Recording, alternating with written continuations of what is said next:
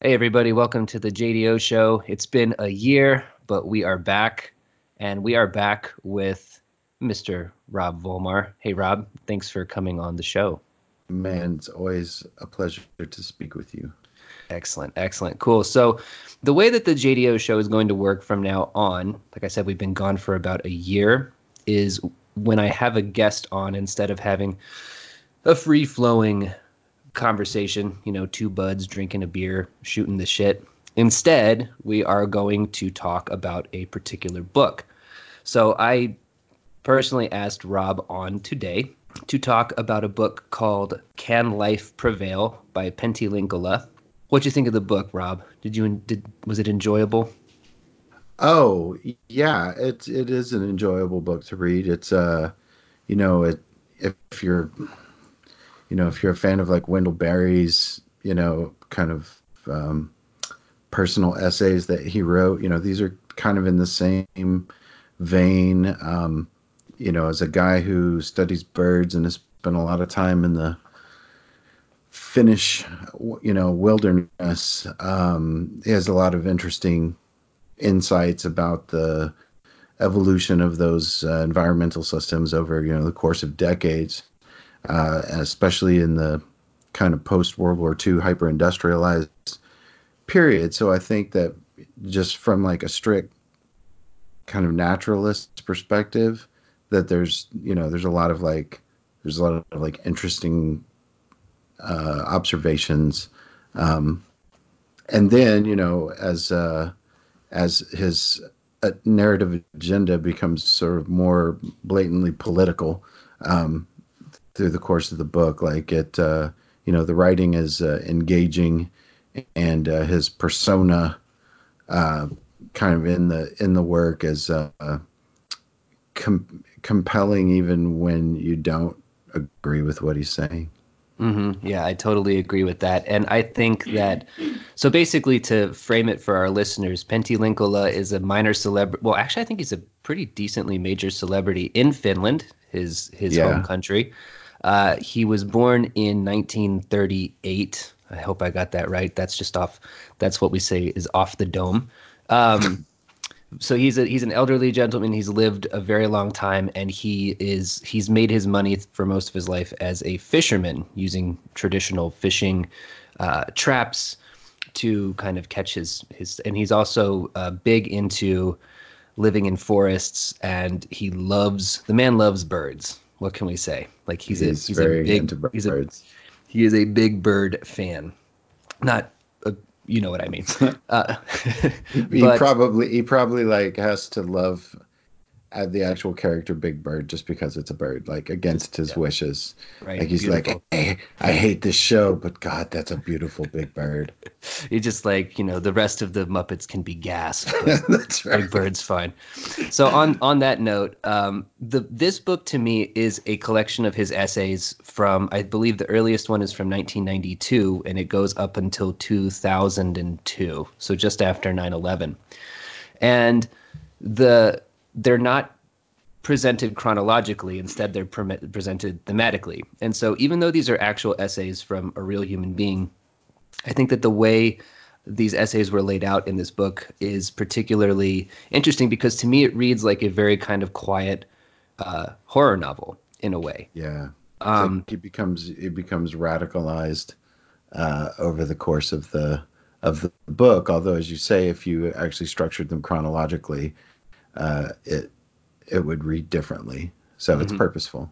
Yeah, it's very purposeful because so the book begins and it's mostly about it's kind of this very sad lament for the loss of Finnish forests, and it is pretty striking. The kind of figures that he gives you for the deforestation of Finland's forests is uh, it's ugly, and the way that he kind of describes the forests of his youth versus the kind of blackened soil of post-industrialized Finland.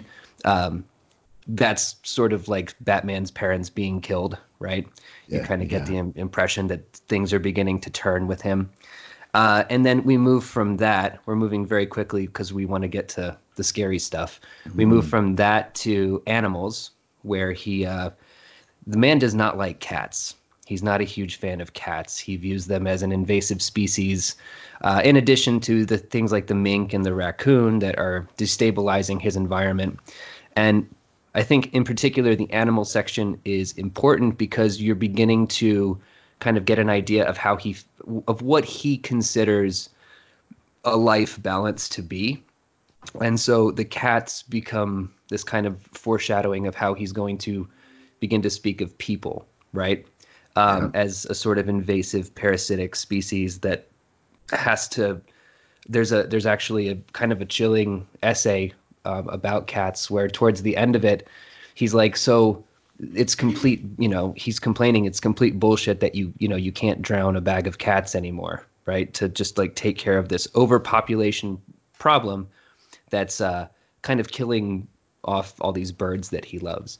But before we go too much further, um, in the book, there is this distinction between basically what we're trying to do, right, is he calls himself kind of a life protector alternating with a deep ecologist, right? So I know that this is something that you're really knowledgeable about. So can you tell us a little bit about what deep ecology is? Yeah. So, most people, like most philosophical movements, they have like the theorizing that happens before the term is coined, and then you have the work that sort of emerges from that event, that paradigmatic shift. And so, the work of like Wendell Berry and Rachel Carson, Silent Spring, that sort of formed the foundation of American environmentalism, um, took some really fundamental questions to task about human beings and, their activities in relation to the environment. And so, in the early 1970s, there was a Norwegian philosopher named Arne Næss, who coined this term deep ecology. So, in order to appreciate what is deep about this ecology, it's valuable to contrast it against what we might call shallow or anthropocentric environmentalism. Okay. And that says human beings have to live in this environment. How can we conserve and or protect from the degradation of that environment in order to maximize human flourishing? Right. And so if you think about like the American park system, Mm-hmm. like I would describe that as like anthropocentric environmentalism, where we're cordoning off these spaces. And yes, we in some cases improve on biodiversity and stop the creep of industrial use or agricultural use, but they are maintained for the essential entertainment or edification of people to go in and sort of selectively occupy these spaces and um, benefit from that.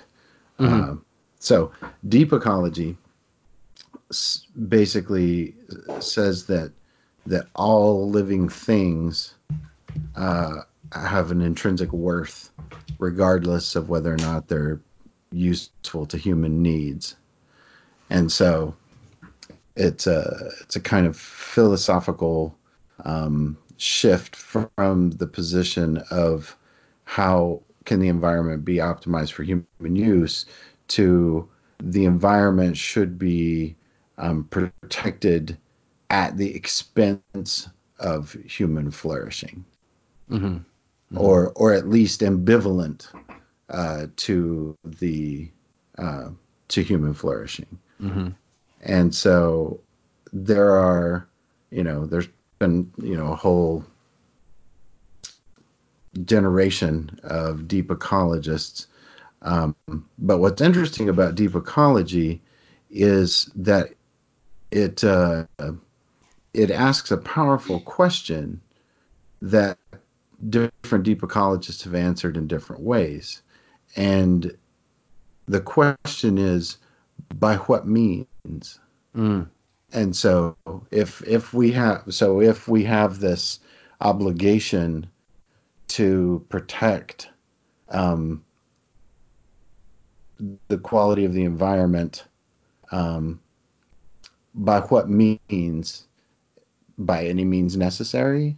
mm, By how do we do this?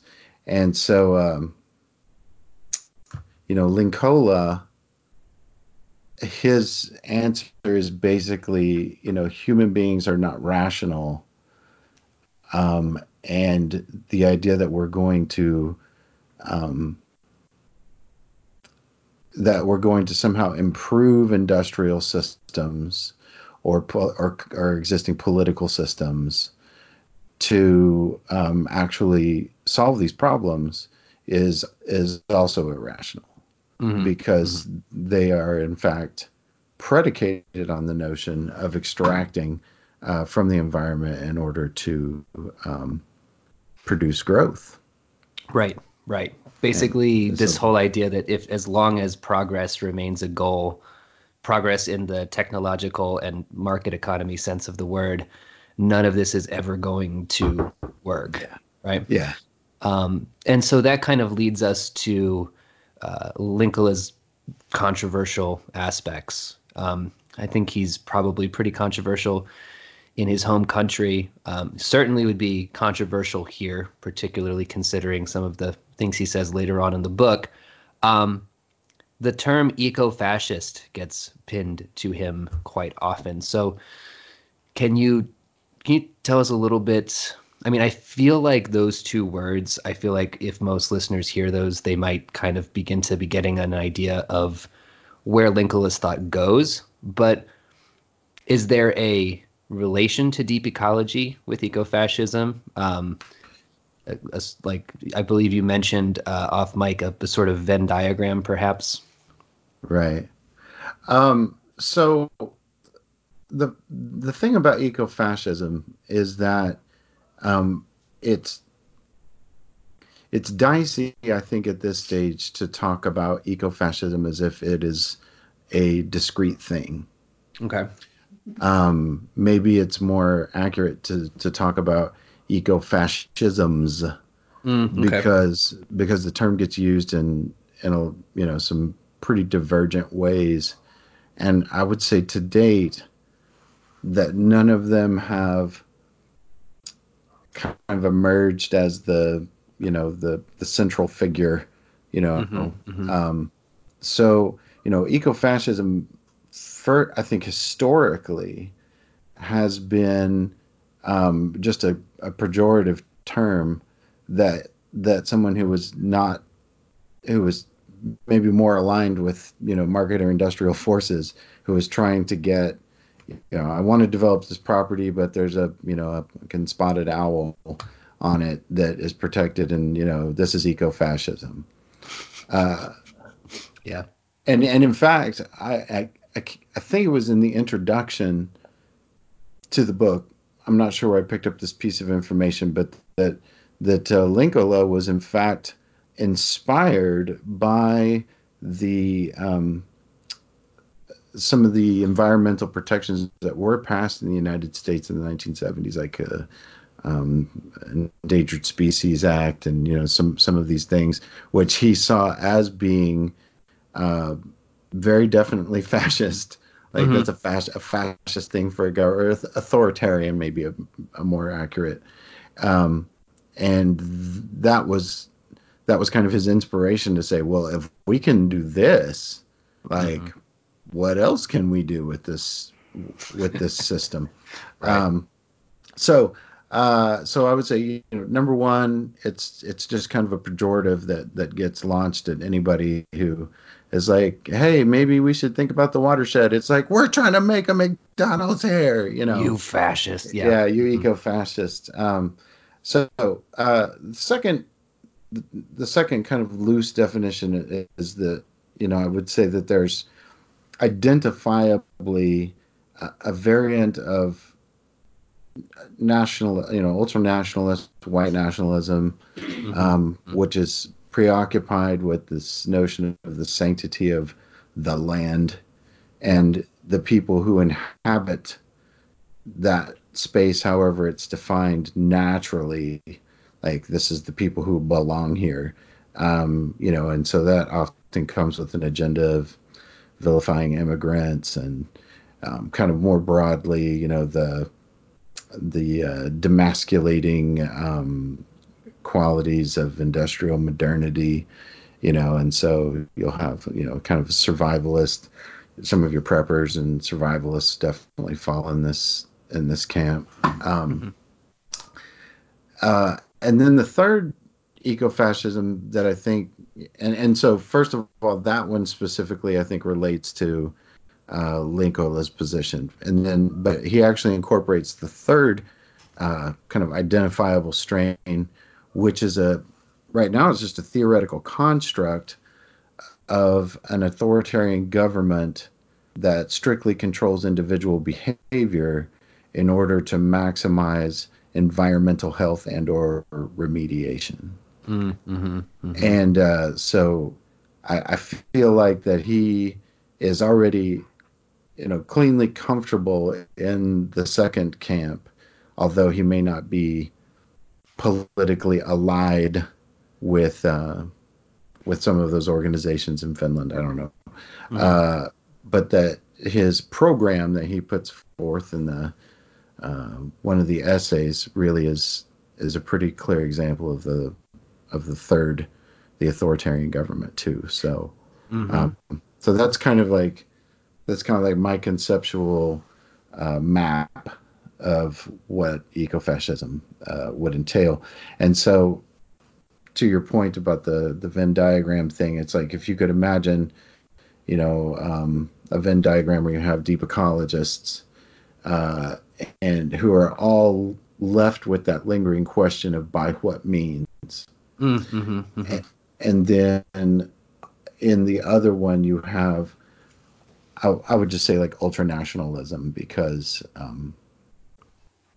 any place, any ethnicity is capable of that kind of social expression. So it's Hmm. not something that white people made up.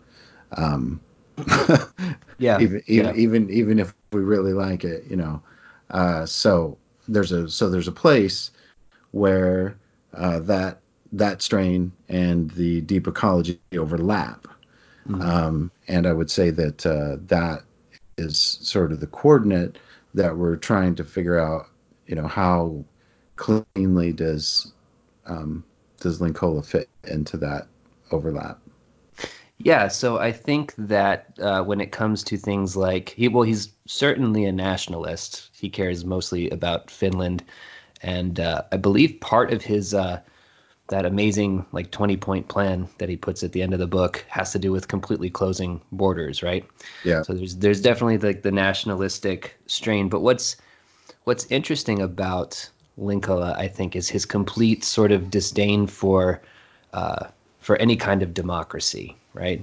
Like he definitely thinks that democracy was where things took sort of a bad turn. So while I feel like in America we would equate like nationalism with sort of like, I don't know, maybe more like American values like democracy or something, or maybe not. I don't know, but his disdain for allowing people to have a voice, I think, is pretty well summed up in this passage here that I had highlighted. Um, he says, "Never before in history have the distinguishing values of a culture been things as concretely destructive for life and the quality of life as democracy, individual freedom, and human rights, not to mention money. Freedom here means the freedom to consume, to exploit, to tread upon others. All rights, even the most seemingly beautiful, women's rights, children's rights, rights for the disabled, only express one thing: me, me, me. Pure selfishness has been given a new name: self realization, now considered the noblest of all morals. Words like responsibility, duty, humility, self sacrifice, nurturing, and care are always spat upon if they still happen to be mentioned. So yeah, that pretty much sort of sums up how he feels about a kind of society in which people have the ability to have a kind of agency, I guess, within, well, not agency, but freedom, right? Right. Um, and I thought that that might be an interesting thing to kind of talk about because that leads into, I mean, he thinks a whole bunch of very interesting things, and it's always dropped very kind of subtly. For example, Linkola would want in his hypothetical perfect world, right? There would be this authoritarian regime, at least over, Finland, but in his ideal, it would be over the entire world. And we could just get into the dark part of it, I guess. He essentially thinks that everything up to 10% of the population needs to be exterminated. And he So go ahead. um, there, I'd like to talk about liberal democracy just a little bit more, Sure. Yeah, yeah, yeah. because he has a very specific formulation for his indictment of it, Okay. or more specifically, I should say the liberal democratic experiment of multiculturalism. Mm-hmm. Right. So he's like, his argument is that it is irrational to try and extend kinship bonds beyond kind of a regional national level. Mm-hmm. Like, so to pretend, to say that we care about the nutrition and well-being, of a person in Kazakhstan Mm-hmm. is not just irrational, but it's impossible. Mm-hmm. And so, if we're making decisions based on the premise that we do and that we can, they are clearly poorly informed decisions. Uh, and he, and so there's an aspect of this argument that I actually find strangely compelling, Mm-hmm. and here is my reasoning.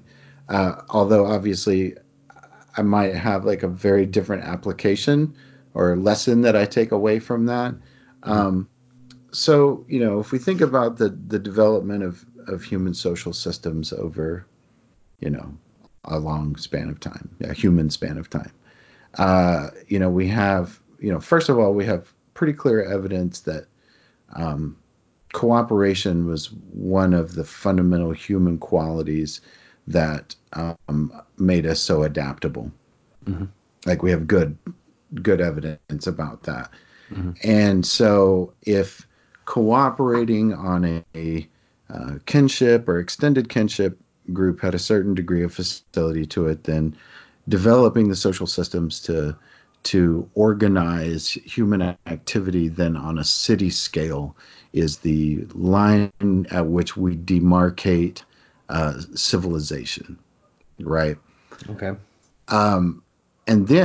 And I think it's Harold Isaac's Idols of the Tribe kind of takes us through this process by which, politically speaking or socially speaking, that growth from of social systems to include more and more people, um, can be seen as a kind of um, evolutionary progression. Yeah. I'm more inclined actually to think of it as an expression of our efficiency at um, extracting and harnessing energy. Hmm. Okay. And so where we see the greatest expression of that, broader sense of identity. So we might be talking about like, the Roman Empire or, different caliphates or, the Mayan Empire, where you really have large areas of land and diverse populations that are brought under, one social system. Those are always about the energetic um, extraction of energy from, if it's crops or, as you get into the to the modern period into industrial processes, fossil fuels and coal and Mm. uh, these things. So uh, Joseph Tainter makes a pretty specific argument that um, the complexification of those systems are a product of energy investment, and Okay. so the process of collapse of those systems then uh, is about the decline of energy available for investment.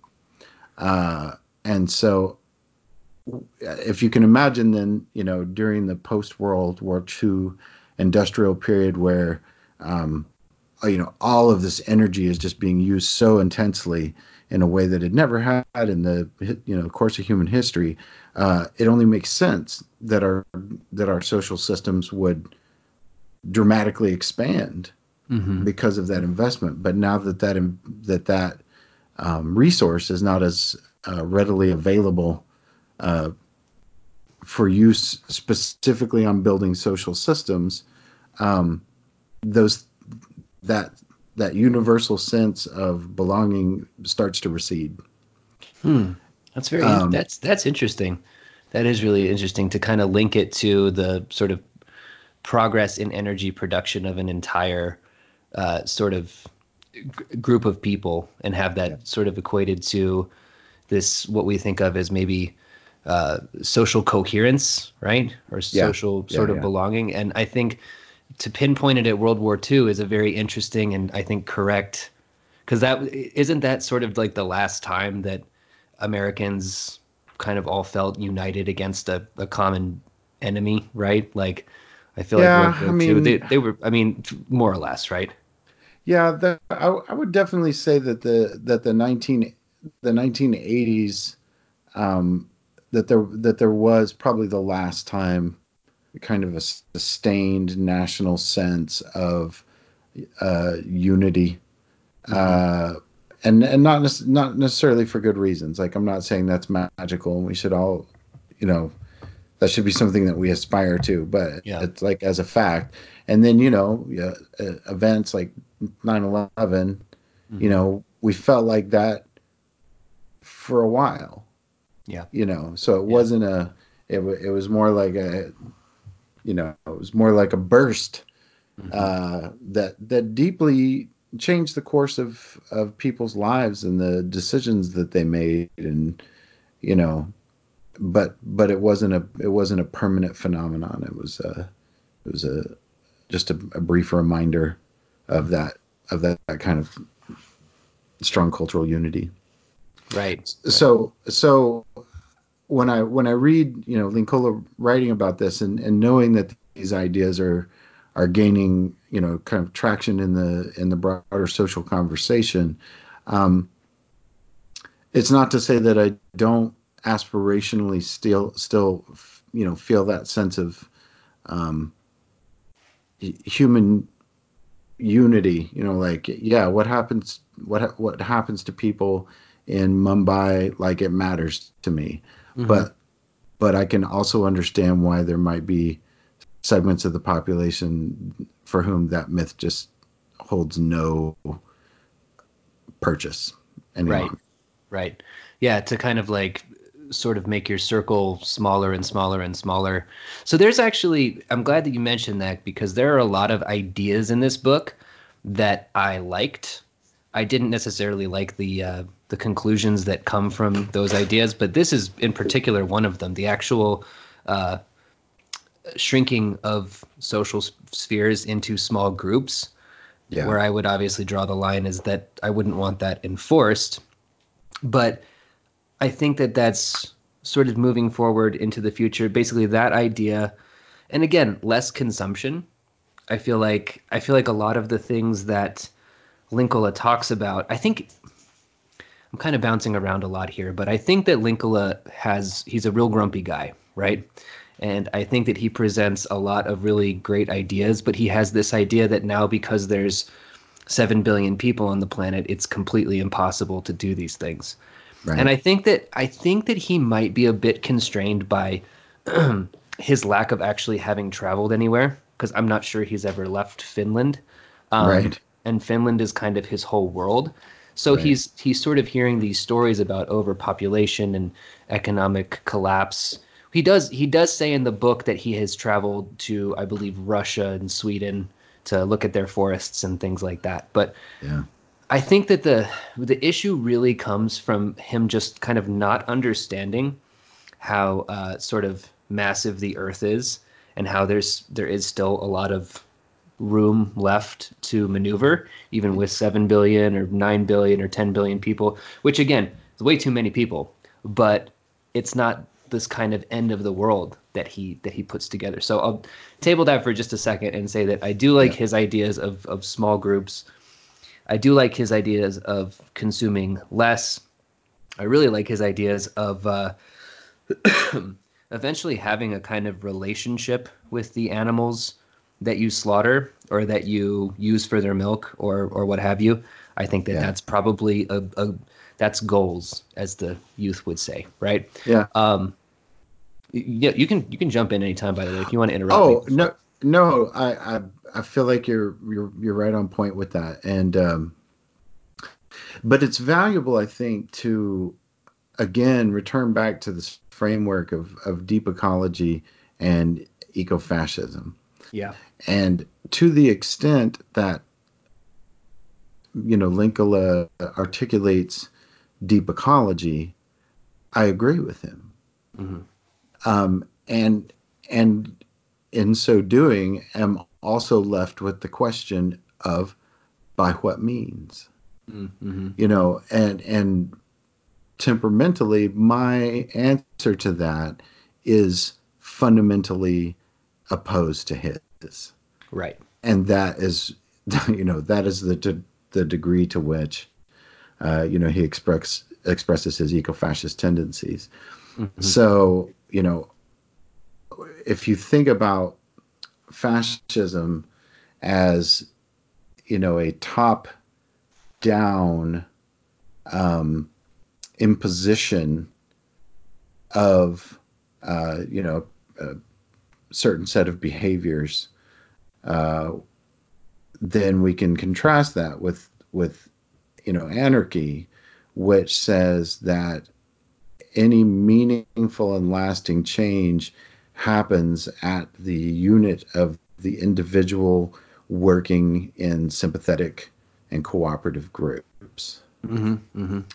And so if you for a lot of his program, the parts that I think resonate with me that are actually deep ecological in their orientation, um, all of those things could be brought about voluntarily. Hmm. Hmm. and Yeah. and so this gets to a central question of what is the purpose of the state. And my particular position on that is, the purpose of the state is to protect property rights, Right. something that he's very concerned about in this essay. Um, the so one other thing that I think is worth sort of putting out there as where we like. So the argument that I'm making is that Linkola is not actually consistent with himself, and that is what is ultimately the fatal flaw, specifically of this essay, "Can We Survive? A Model for Controlled Future," Hmm. and that by mixing in sound, deep ecological principles with unsound eco-fascist tendencies, that ultimately he doesn't even agree with himself Right. about some Right. about some fundamental principles. Well, Um, we can even just to interject really fast about him yeah, not being able to sort of agree even with himself. There's a bit in the book where he actually goes into some depth about infanticide and about how basically the population explosion is due mainly to the fact that, he talks about war happening. And when a war happens, a lot of men go to war and they get killed. But he said that doesn't really matter anyway, because there can always be like fewer men to seed the women to have the babies. So it's not something that can actually be solved. So he right. talks about essentially infanticide and forced sterilization in order to keep the population down. And then he talks about like, okay, so then who can we get rid of? We can get rid of criminals, right? So Yeah. he's pretty harsh about that. He's like thieves up against the wall, murderers up against the wall, all these awful people up against the wall. People with mental disabilities, he wants to Yeah. put them down as well.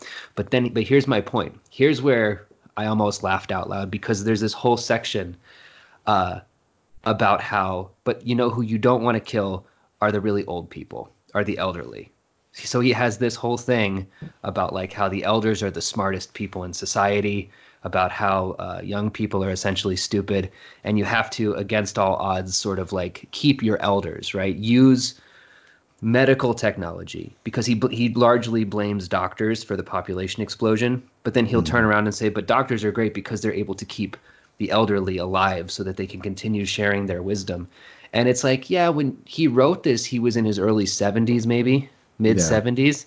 And it's kind of like this is the problem that I always have with these ideas. Well, besides the barbarism of mass murder, right? um, Right.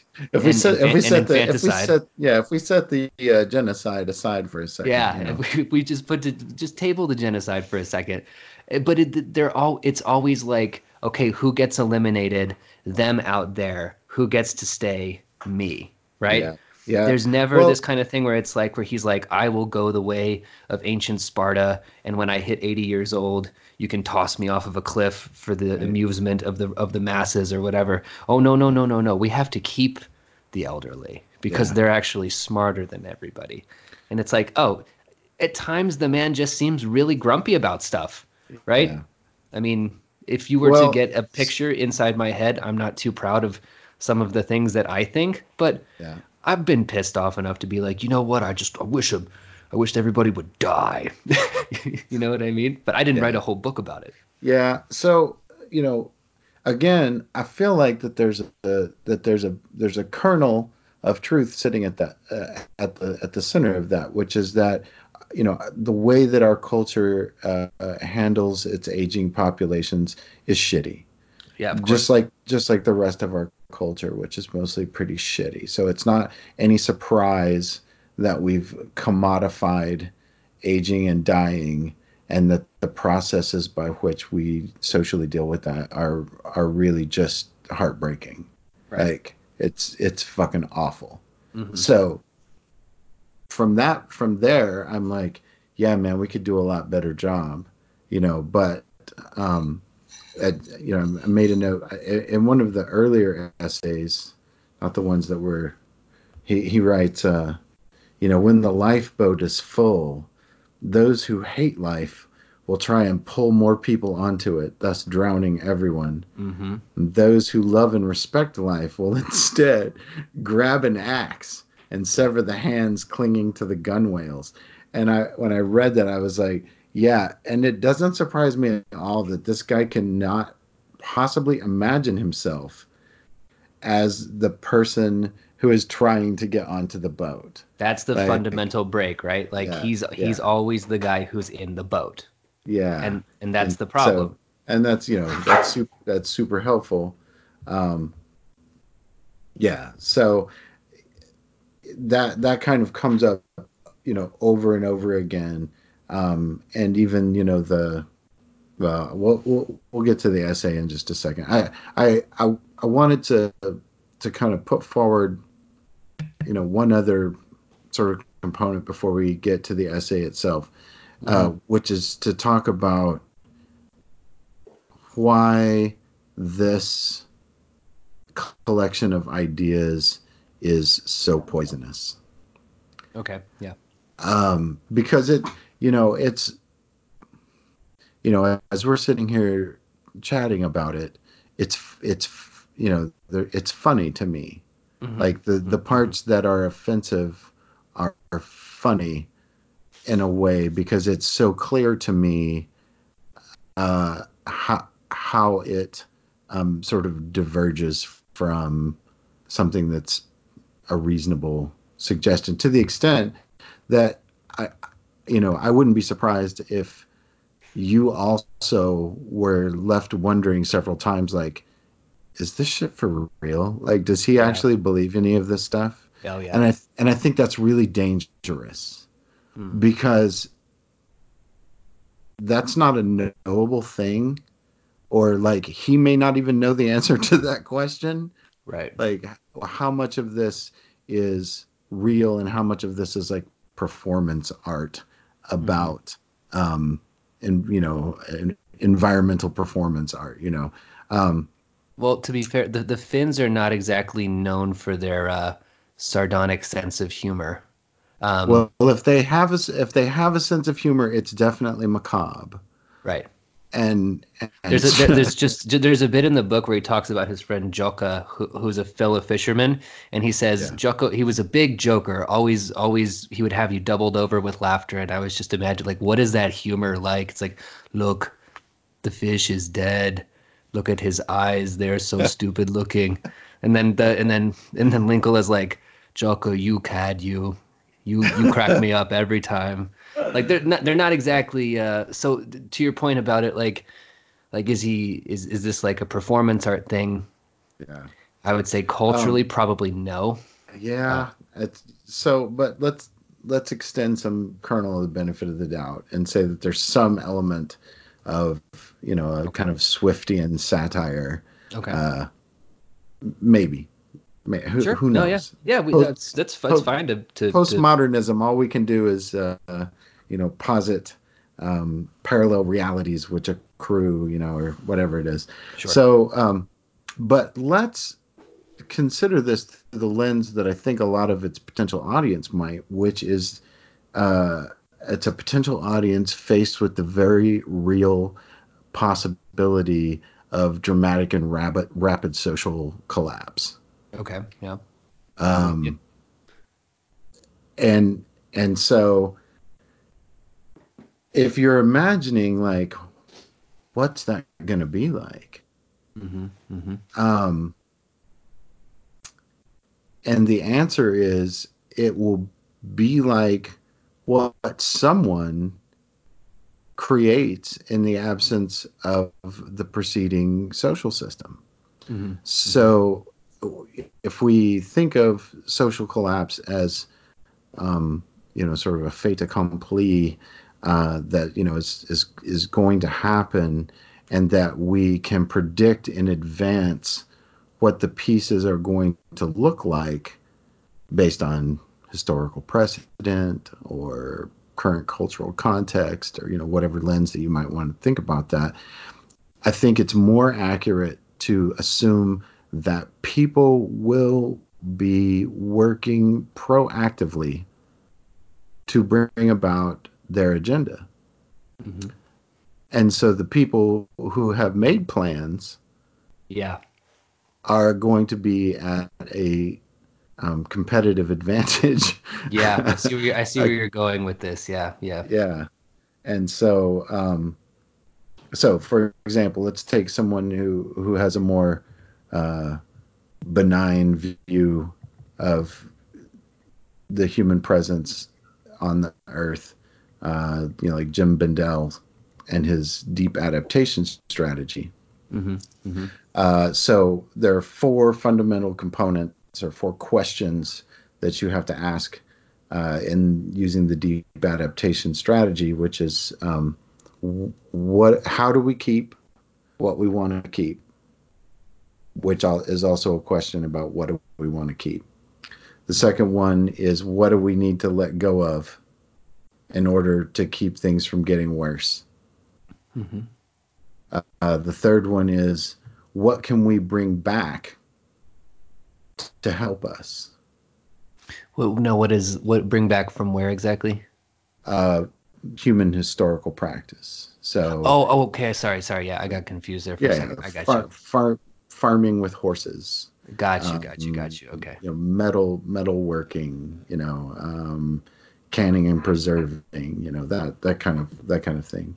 And then more recently, he's added the fourth R, radical hope, and it's just the idea that there is once you get sort of through the five stages of denial about the the predicaments that are currently unfolding, you have to you can strive to arrive at a place where you can acknowledge your agency Mm-hmm.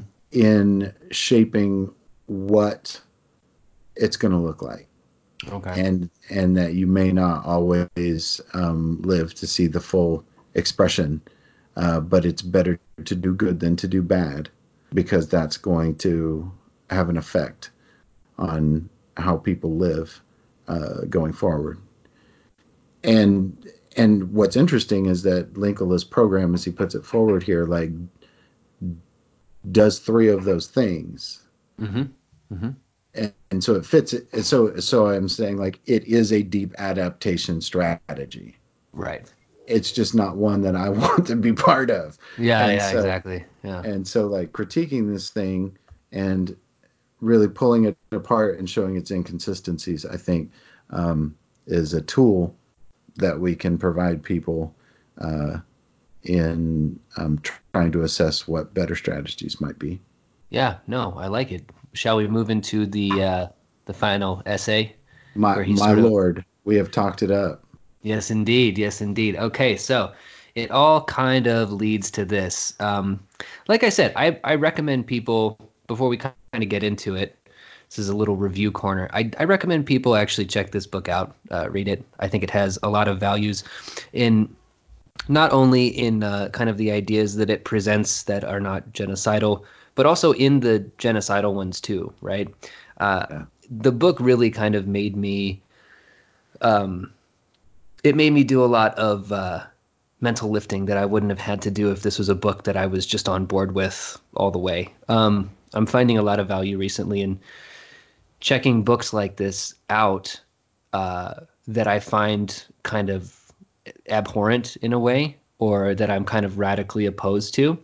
Uh, Mainly for the reason that you brought up just a few minutes ago, which is that I don't feel like you can actually develop an opposing strategy until you understand what the opposition is doing in the first place. And I feel like you can't get it secondhand.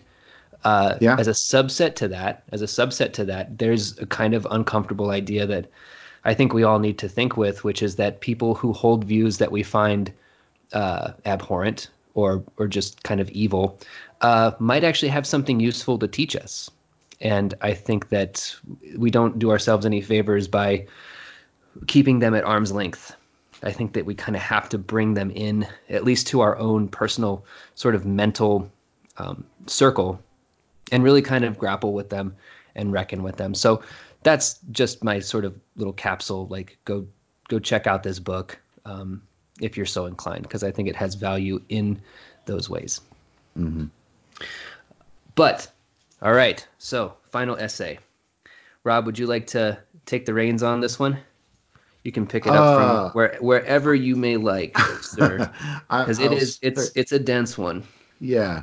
So, you know, I think the probably the a good analog that you could make would be to describe this as his version of Plato's Republic, Okay. right? So this is a utopian product, wherein he gives himself all of the invisible power necessary to bring about change without resistance. Yeah. So I find it interesting. This essay was originally published in 1999, uh, and he foregrounds climate change above all of the other environmental concerns that he has expressed through the course of the collection as the justification for his ecofascist utopia. Um, Now, I find this particularly interesting. A couple of months ago, you and I talked about a book called Climate Leviathan. It's a political theory of our planetary future by Joel Wainwright and Jeff Mann. And they uh, kind of talk about likely socio-political responses to um, the progressive um, unfolding of climate warming, disruptions in the climate. And so Linkola's program that he puts forward here fits very comfortably in one of the four categories that they came up with, which was a kind of nationalist, authoritarian eco state, or the idea that rather than the industrialized nations of the world sort of creating a global, unified regulatory structure that was, draconianly enforced, that would happen on a national scale instead. And so that's what they call the climate behemoth. Mm-hmm. So, so he sort of kicks off his program, talking specifically about curbing greenhouse gas emissions. Um, Now he said in the earlier essay about how the human population should be optimally reduced to about 10% of what it is now. But Right. he opens this thing, and this just got me. He Mm-hmm. said a less ambitious program, which is the one that he's putting forward, only aims at the preservation of mankind and its few companion species, and that the present population would, in this, not be reduced to 1/10, but only stripped of about 2 billion people, and by the sole means of controlling human birth rates, Right. Right. which is all complete lies, uh, Right. because first of all, this is clearly not a deep ecological program, because we are concerned, specifically by his own admission, with the human population and its companion species. Mm-hmm. Mm-hmm. That is not a deep It's not ecological. deep ecology. Yeah, Yeah, exactly. He directly contradicts himself because in an earlier essay there's direct quote. I'm not going to look for it. I know I highlighted it somewhere, but he says yeah, deep ecology is about the whole, right? It's and right, it's the definition that you gave so well at the very beginning of this podcast, which is, yeah, it's about man and their companion species as an equal fractal bit of a greater yeah, whole. right. So, yeah, But so I love the fact that, like, first he's like, look, I'm a citizen of the real world, and I know that I'm never going to get you all to actually put the needs of the environment ahead of human needs. So I'm making this grand concession where we're going to organize all of this around human needs and companion species, but in exchange, I need you to think about the elimination of 2 billion people as being a more reasonable alternative than mm-hmm. eliminating 90% of the population. Mm-hmm. Mm-hmm. Mm-hmm. And that's a brilliant rhetorical strategy, because it's literally nonsense from Yeah, beginning to end, but because of the emotional cadences that it hits, it mm-hmm. feels like you're like, oh well, okay, that's a compromise. It's genocidal lowballing, right? Yeah, It's like, it's like listen, okay, we'll look, only genocide as hard as we need to. yeah, look, it's like, look, I want 90% gone, but because I like you, I'm willing to Right. concede that we just get rid of 2 billion people. Yeah. And it's like, wait, hold on. When did we start making these deals, right? Yeah. I'm not Yeah. on board with any of that, right? Like So it we're not having a discussion.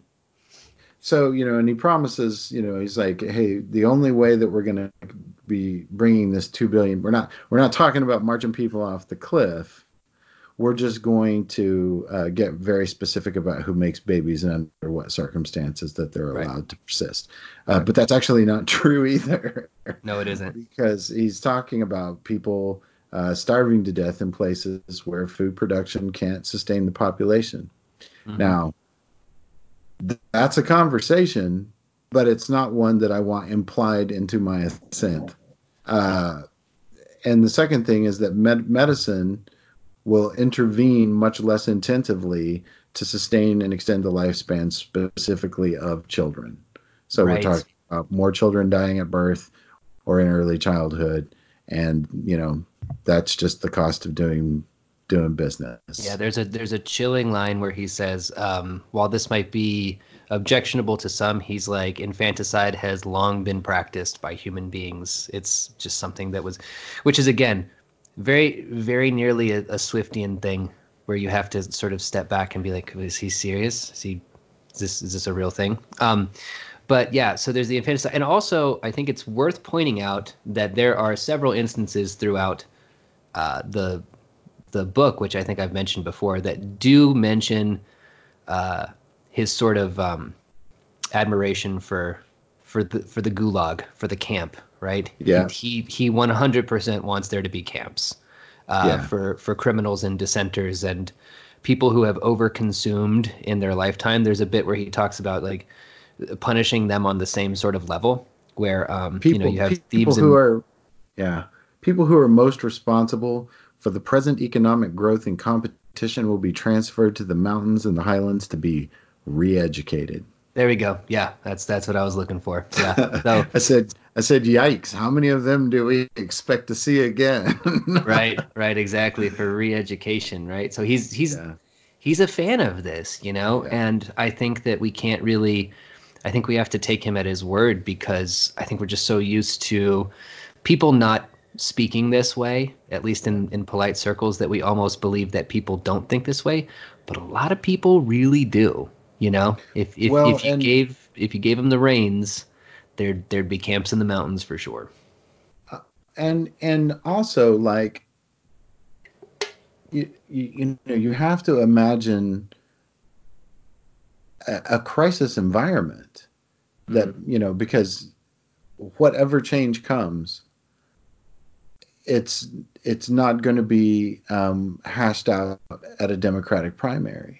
right. It's it's going to be hashed out. I mean, like I I guess I'm saying, like, historically speaking, if we were prepared, socially, politically, economically, you know, virtuously to deal with this problem proactively, wouldn't we have started by now? Mm-hmm. Right. And so then we're left to imagine, what kinds of changes are going to be put forward in crises. And people don't always make their best and most humane decisions about how to proceed from a place of fear and want. Yeah. Yeah. So that being said, I feel like we've kind of, as far as like the listener is concerned, I feel like we've pretty adequately laid out Linkola's ideas and strategies, Mhm. kind of what he wants. So as a kind of to sort of like conclude on a higher note. So what Mhm. can we kind of take from this, and what can we actually extract from the text and bring with us in our own kind of like understanding that he's not wrong, that climate change is real, that constant consumption and overproduction and constant favoring of the market economy over uh, the stability of environments, all of that's real. All the Yeah.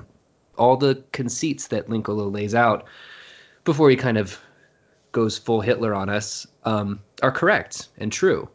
Um, I think that the place to start, for me at least, was the idea of sort of gradually phasing out consumption as much as I Right.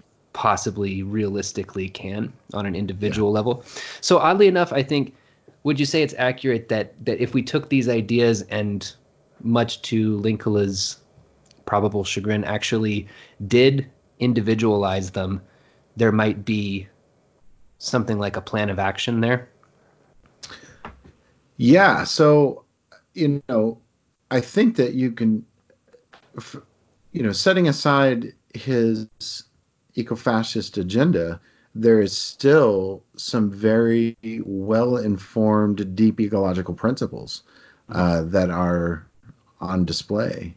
Um, I I believe that the section where he writes about the transition from electric energy to a combination of human labor and renewable energy, Hmm. that's the future. Yeah, yeah. I think Like, things full getting stop. harder. Yeah, him talking Full about stop.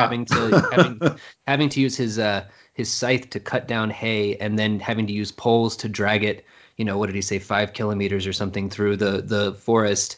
I mean, that's where we have to go, right? Like everything just Yes. has to get a little bit harder. And he gives in another one of his strange concessions, he gives that as an idea to actually help the economy, which he's ostensibly against completely. But he Yeah. talks about a politician saying, somebody asks a presidential candidate or something, how do we create more jobs? And Lincoln is right when he responds to this person who he's not really speaking to. When he responds, we have to just get rid of machines. Like people Yeah. have to go back to doing the work, and it's not as efficient and it is harder, but that's the answer. And he's 100% right, 100% right with that. Well, and especially, if you think about all of the kind of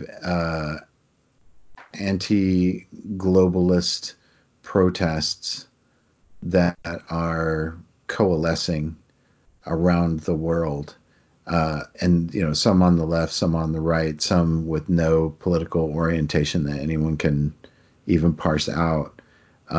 That's a resonant message. Like, that's a message that people are looking for someone to articulate. Now, again, you know, by what means? Mm-hmm. You Mm-hmm. have to continually come back to that. And so, um, my particular orientation is, if that is something about which I feel strongly, my first and most pressing obligation is to manifest it in my own life. Mm-hmm. And it has no meaning as a theoretical construct that's not brought about through, what is it, praxis, Yeah. the Right. the actions that actually like represent Mm-hmm. those values. And then if you create communities of people who are committed to those values, then that can influence. So again, we have a bottom up strategy by which, solutions are contexted for places and particular people, and not just handed down, because we are dying of top down political social management. Like, Yeah. we're, or mismanagement would be a better description. He writes a little bit here about agriculture, and there was some interesting stuff in there, especially because, like, most of the book is about how there shouldn't be agriculture, and then he actually puts forward some pretty, what I would consider to be more sustainable food system ideas than what we're acting out now. Mm-hmm. So I think that, like, if the reader can come into this essay with a pretty solid understanding of what deep ecological principles are, or at least appreciate what its orientation is, so that when they're confronted by an idea, it's like, is that really necessary? It's like, it's not deep ecological, like, Mm-hmm. Mm-hmm. which I think is a valid and legitimate critique. Mm-hmm. And ecofascism, I don't think is a valid critique. Like, I don't think that it holds up Right. Right. under scrutiny. So Yeah, unless again, what you can take from it practically is great too. I also think that, if you want to have a little Pentti Linkola on your shoulder, whispering in your ear about what you particularly should be doing, not what other people should be doing, but yeah, if you turn the eco-fascist lens in on yourself, if you want to, you know, uh, internally eliminate 90% of the population, for lack of a more pleasant yeah, term, I then I like think that that. that's fine. I think that's totally fine. I think that And as long as that's within your agency as a human being. Like, that is the right, person that you should be changing.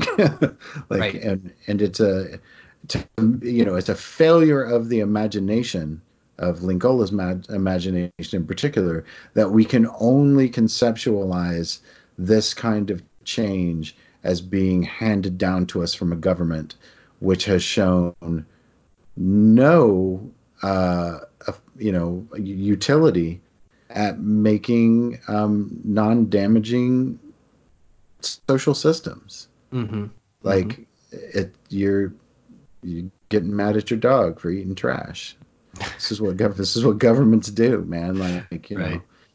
so if you want to make these changes, many of which are sensible and wise, make them in yourself. Man, I think that's a great note to end on. I think that that leaves it on a very nice note. So, Rob, is there anything that you'd like to tell the people? Anything that you might have written recently that you would like for them to read, or any particular books that they might be reading? Um, you know, I always assume everybody's reading what they want to be reading right now. Hmm. Hmm. I it, I did an interview with David Holmgren, who is one of the founders of permaculture. It's on the World Literature Today.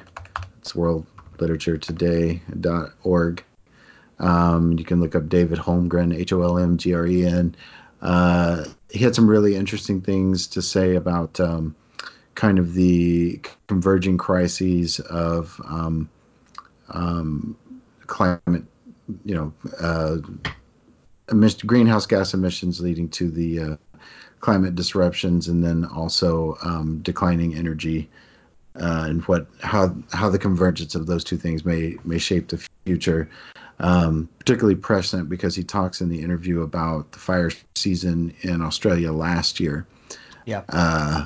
and I've been, quietly concerned and watching the fire maps in Australia to Hmm. because Hmm. he's still there, Yeah. Yeah. and it's a real problem. So Hmm. so people can check that out. It's called "Shouting for Less," was the name of the interview. All right. Well, I will link that in our show notes. Mr. Rob Vollmar, it is always a pleasure to speak to you, It was sir. Thanks, buddy. It was good talking with you.